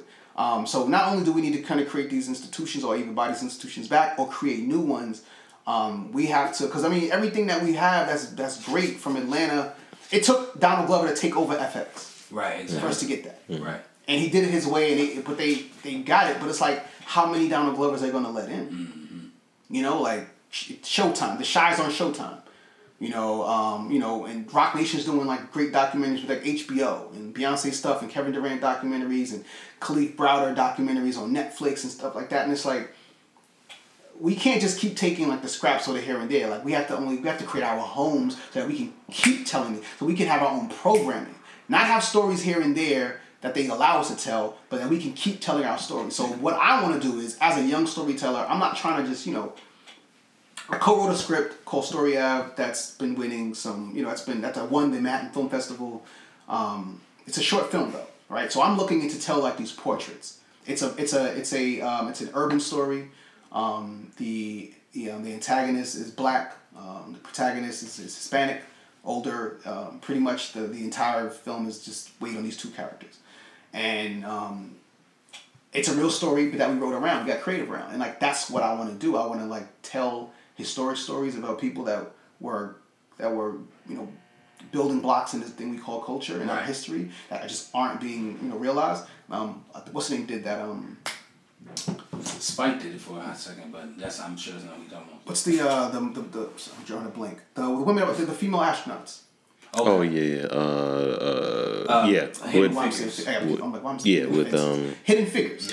Hidden Figures. That's we had no idea. Yeah, right, exactly. You're a part of this NASA story because they buried that for years. We have and there's so many other stories that like that.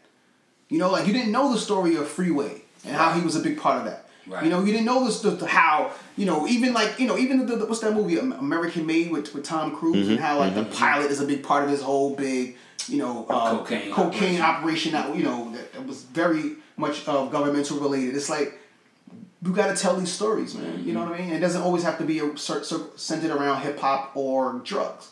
Right. You know, like we played a part in, I mean, come on out. We can make a movie or write a book on just how many daily inventions that we use, how many inventions that are part of our daily life that black people created. Right, of course.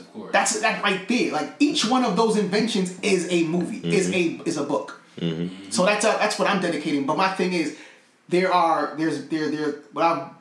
obstacles have been budgetary related, right? They don't want to give us. They're not willing to throw us money like that. Mm-hmm. So what I'm suggesting is that you will realize that there are different size stories.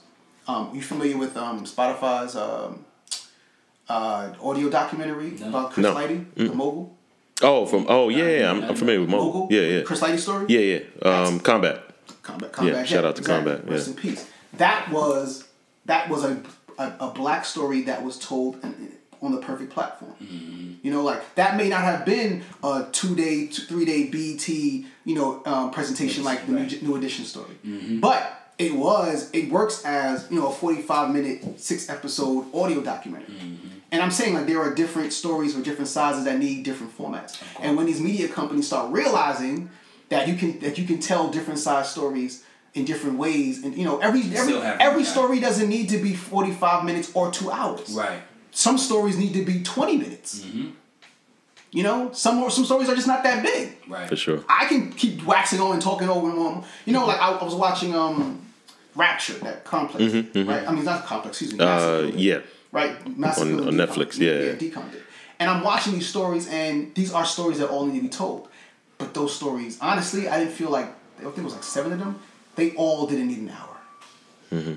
They probably just needed that format for the deal or whatever that was. Of course. But I could have edited that down to 30 minutes and it just gave you the meat. The meat of it all. Instead of like, a lot of this. It's a great point, yeah. When I watched, I don't remember how many I watched, but like, Logic.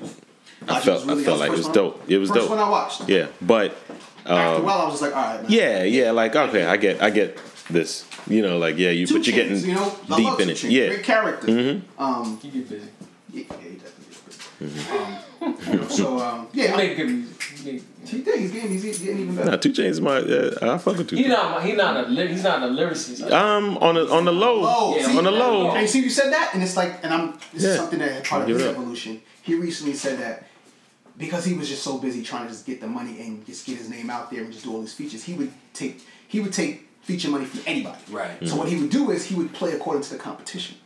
So if you coming out with your mixtape and people don't really know you or you not really expected, he would dumb down to your level. You know what? And step up for Eminem verse. You know what he stepped up for? Now he's not doing it at all. He got a song with De La Soul actually that I heard where he got super busy. Really? Yep. It's a 2 Chainz De La Soul song. And he got super busy. I'm gonna have to That's find why that we and was put just it talking on about Future. Future. Another one, man. Yeah. Future, that song, the slow songs where he talking about his pain, Yeah. you hear his lyricism. I think March Madness is his greatest song ever. I wish he would make more music like that. March Fez- Madness is a perfect feature. You ever heard Fez did a sweet? Of course, man. That joint, I'm like, yo, tough. Yeah, it's tough. He get busy. All right, man. Look, we've drawn to the end of our time here. We should do, if we can, we trying to put together a writing workshop. Yeah. I'm there. With Dallas Penn. I'm there. It would be ill if we can put together a series of workshops and you, whatever you think you would want to do or participate in. How about this? Because I'm actually in the process of, and I haven't spoken about this publicly, but I'm in the process of getting my workshop funded.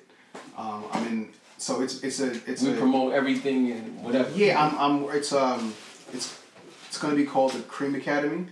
And it's basically a workshop that I'm trying to get, an after school workshop that I want to start it in Brownsville. That's where it's mostly. Listen, let's do that because we're with Nadia at my hall. I met with Nadia. Yeah, Nadia, she's my guardian angel right now for this project. So because shout out to Nadia Lopez. She's our sister. That's our partner. She helped me out. We already there. We got some connections at Kappa 5, 327, the Eagle Academy.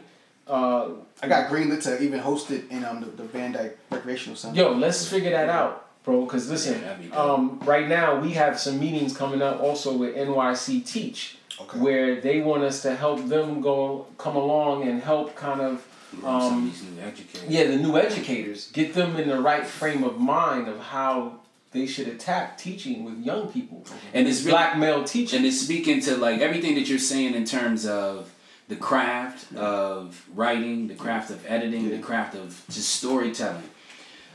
What they're needing in the classroom now is people to be able to talk to these young black youth to say, like, listen, your story is valid, your story is important. However, there's some tools that you need to kind of get the message across. I wanted to focus on middle school first because that's where it goes left. Right. Of course. I remember like that was my low point scholastically. Was in middle school. Like I chose to go to like Winthrop, and that was a mistake. That's also because of what was going on. What is it about us wanting to be smart, man? What do you mean? Like why is it? You said something that reminded me of me growing up. Like, yo, we have cats who they don't want to be considered smart. Yeah. They think it's not cool. Because how do we make being because smart we cool? are because as a race we are uneducated. We know the least. So we're used to feeling inadequate and feeling like.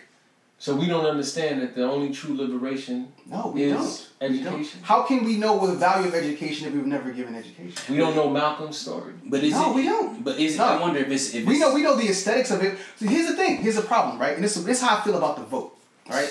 I always feel like the vote. I posted something on Instagram the other day about. It was this quote about how all the trees the trees in the forest kept getting chopped down, but the trees kept voting for the axe because the handle was wood. They thought it was a part of it. Right. So it's like, yo.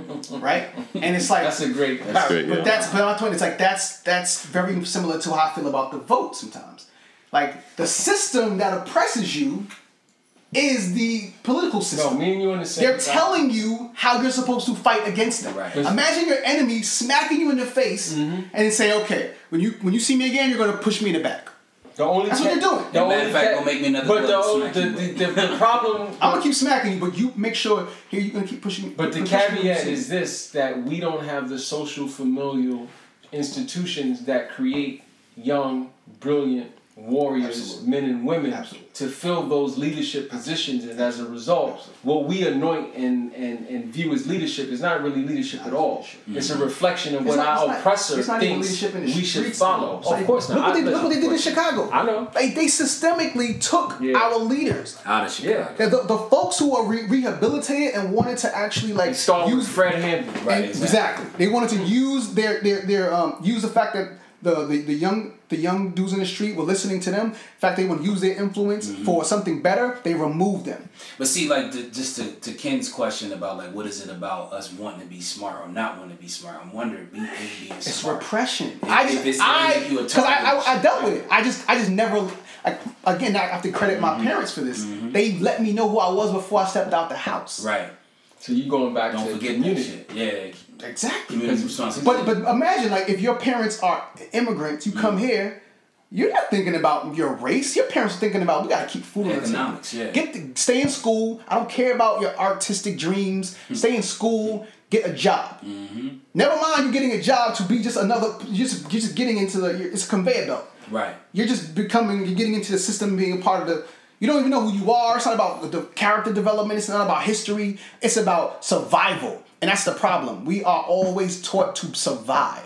So how can we thrive? And the interesting thing about that is, like, people don't understand that inside the community, you thrive.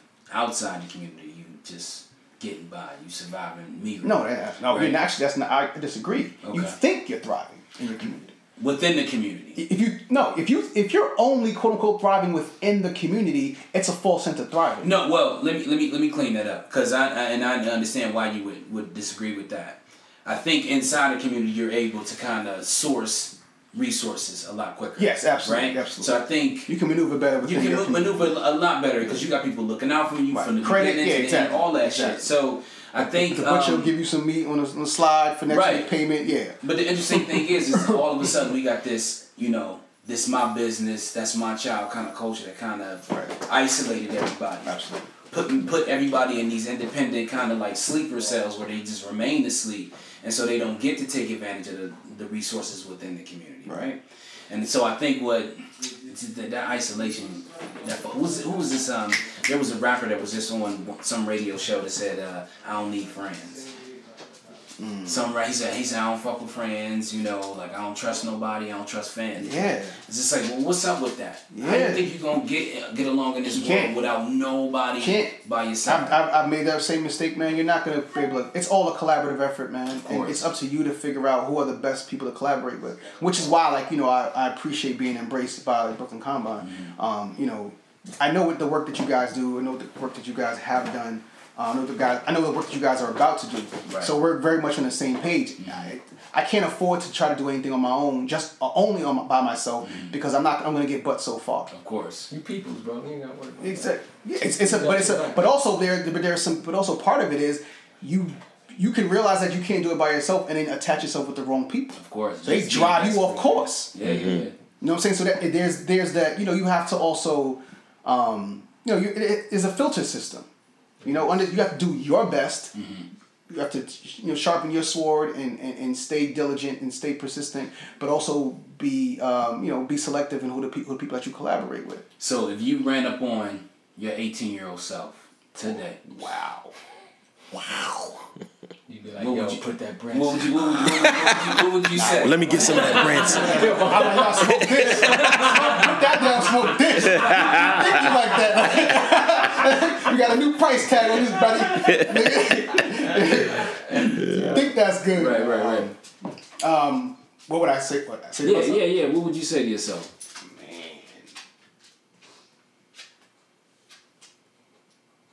Some leaves and some ads and some takeaways. Does that make sense? Like, what would you add this to your life, but take? All right, but I'm gonna answer that in a roundabout way. Okay. And I'm a person that never really deals with regrets. Of course. But being that we're on this topic about black youth, and I realized I used to make mistakes because I was miseducated as a teenager that affected other people. You already know, right? We had this thing where in New York City, I'm not going to say Brooklyn, New York City, you can't get played. No. right? Now, I've taken some L's in the street. We all have. I've got more wins than L's in the street. Like, that's a fact, right? The thing is, I make these mistakes where you can't get placed. All right, for instance, you can't get bumped in the street. So anything that's happened to me, like, like any major stuff that's happened to me, is because of my ego. Right. And I never wanted, and the fear that the word that I let this person get something over me would go back to my team. Mm-hmm. And in doing that, I caught this. In doing that, what's that right there? 25 stitches on my cheek. Oh, Yeah. I'm sorry. Yeah. I got 25 stitches on my cheek from a razor. Mm-hmm. Me and my bro got into a fight, 2 Train, 3 dudes. They cheated. We actually won the fight. They were fighting razors. We didn't realize it because you don't feel razors. Right. You get hit with a razor, you feel like you just got punched. Until they fled and then we're leaking. You leaking. You know what I'm saying? 14 years old, doing that, that stupid D-Sep shit. It's 8 dudes walking on. So anybody familiar with Bed-Stuy and skinny, like Stuyvesant Avenue? Mm-hmm. So it's skinny blocks. So there's no way that 8 people can walk towards one direction and you walk in the opposite direction without either bumping or going around. Mm-hmm. And me, 14 years old, if you go around him, you're a sucker. It's 8 dudes. Mm-hmm. And you can tell who's who, right? Me and my man Crimey, shout out to Crimey. He's 13, I'm 14 at the time. I'm like 2 weeks away from going to Lachlan. Mm-hmm. So I'm like, we can't move. We gotta walk through them. They bump us every shoulder, every which way. That's the name of Mike Rhodes. Yeah. Now, what I should have done was keep it pushing. You got, like you say, right? You talking into Steel and Take. Sometimes you gotta decide to live another day. Yeah. Mm-hmm. There was no reason we didn't dodge him. We kept walking. I should have kept walking. Right. Took that. They were going to bump us. You knew that. I should have kept walking. Mm-hmm. But of course, me being me, what the fuck, yada yada yada. They're all older too. So they're looking at us like, who are these little dudes talking? They mop us up. They stabbed my little man. Damn. Now he was fine, but my thing is like, I could have lost my life. He could have. They were like, if the knife would have went an inch to the left or right, he would have been killed. You know what I'm saying? So I'm visiting the hospital, but the crazy thing is like after he got stabbed, he got bigger in the neighborhood, and then he went, and that's when we had to like, because I'm like, the year they have later, he's full blown in it, right. And I'm like, well, I'm just made the honor roll in Lachlan, like I can't keep doing that. You know what I'm saying? I'm not trying to do that. Right. So, like my man also got cut, but he was with his girl because he was on his way to like be with his girl. Where was this at? 2 Train. Which one? Which stop? What stop? Where is it? Atlantic Avenue. Atlantic. Oh, you was that? Okay. Top coming from Lachlan. Yeah. We get out of school early, and dudes, what the fuck you looking at? And my thing is like, and the funny thing, I got arrested. The dad, my man Jam, he's like my OG at the time, and I was thinking I can't let my dudes know.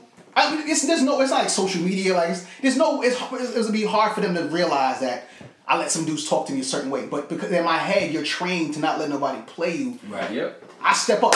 What? It's 3 dudes. It's 3 dudes and my man. And my man at the time, I mean, he was like a pretty boy. I didn't know. We never fought together or slapbox or any of that. So I didn't know what he's built like that. Right. So I didn't know he was going to like help out. It's me. I'm thinking I'm going to fight 3 guys, which is stupid. And also older guys. He was convinced that that's what you was going to do. Not was going to do. I felt like I had to do it. Mm-hmm. I could not let anything else occur, and it's ridiculous. Mm-hmm. I could have like looked at him like he's stupid. Right. Like, and now it's like, like it takes nowadays, like if somebody comes up to me or somebody says something slick, I gotta look at them like they're crazy. Because it's gonna take a lot for me to get out of character like that. For what? What am I proving? I have nothing to, if I had to prove anything myself, I've done it already. Right. So, but I'm like, I'm 16, 17 years old, and you feel like and it wasn't even about like I prove it to myself. I know who I am. Well, no, actually you do have to prove it to yourself, right? Because until you actually do it, you don't really know you built for it. Right. Or you're capable of it. But then I remember being scared that it was going to get back that I let somebody play me. And when you know how it is, the jungle. Like once you let somebody know that you are weak, the word is out. Yeah, they're gonna get you lined up. So, but my thing is like going back to what you're saying about that 18-year-old self. It was like you didn't really have to prove it in that way. Like I have friends now, female friends who raising young men, and they're like, yo, you know. My friend said the other day, she was like, you know, I wish he was raised when we were raised. You know, like he's such a mama's boy. And I'm like, nah, you don't want, like, we lost a lot of cats like that. And I just lost them like to death, like mentally. Lost them mentally. Like they ended up in jail because they felt like they had to light that block up. Sean Price used to tell me about how he regrets he let those older dudes put guns in his hand. They thought they were having fun at 12, 13 years old, shooting guns, and they using you. Yo, go shoot that block up. They're making money. You're helping their business out. They're teaching you shit that's gonna turn you into a criminal and put your life and your future in danger. You don't even realize it. Cause you smoking weed 12, 13 years old, firing pistols at the, on Amboy. When it takes a minute for the cops to come. Picking Avenue. They don't care what's going on over there. So it's like, what I wish I knew what was actually happening, like how miseducated I was. Better perspective. Much better perspective, man. Like you didn't have to. I'm blessed that I was able to like realize that I made a mistake by picking the wrong junior high school and picking Lockland, because I knew if I went to public school, I was not going to be able to do what I love to do, which was learn. And I've always had to walk in with both sides. Like I'm always going to be a Brooklyn guy, but I love learning. And I never, and that's the other thing too, is like I never got off on hurting people just randomly. Whenever I used to catch wreck with my dudes, it was because I was hoping I could get somebody's jacket or some money. It was a financial thing. I never got off on like just hurting people for no reason. I love when somebody got their just due, or I love a good scrap. I love that. That's just the sport of it. But like just hurting innocent people, I never got off on that. I hated that. It never made me feel good. That's who I am. I'm loving how to fight. You heard it here first, guys. Bonsu, loving how to fight. Bonsu is freaking super whack. You know what I'm saying? Loving how to right. On that note. On that note. Loving how to fight. It's crazy. Yo, appreciate you, brother. It's an honor, man. It's an honor to have you. For the book. Yeah. No, I got some stuff to show. Yeah. We got some treats. We got some treats in the mix. Yeah. Dog, show me the way. Show me everything. Dog is eating raisins, so man, it's a wrap. All right, so till next time, this is the Brooklyn Combine podcast. Peace. We out. Thank you to Bonsu. And what you think of guys? Guys, no.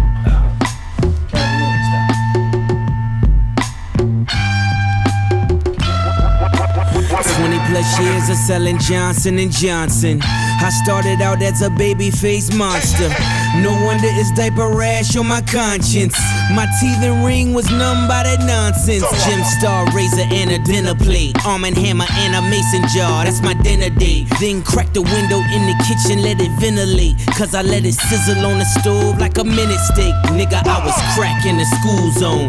2 beepers on me, started jacket that was 2-tone. 4 lockers, 4 different bitches got they mule on. Black Ferris Bueller cutting school with his jewels on. Couldn't do wrong with a chest full of chains and an arm full of watches. What I sell for pain in the hood, I'm a doctor. Chivago, tried to fight the urge like Ivan Drago. If he dies like Doughboy to Trey. If he rides, throwing punches in his room. If he cries, he cries. We don't drink away the pain. When a nigga die, we add a link to the chain. Inscribe a nigga name in your flesh.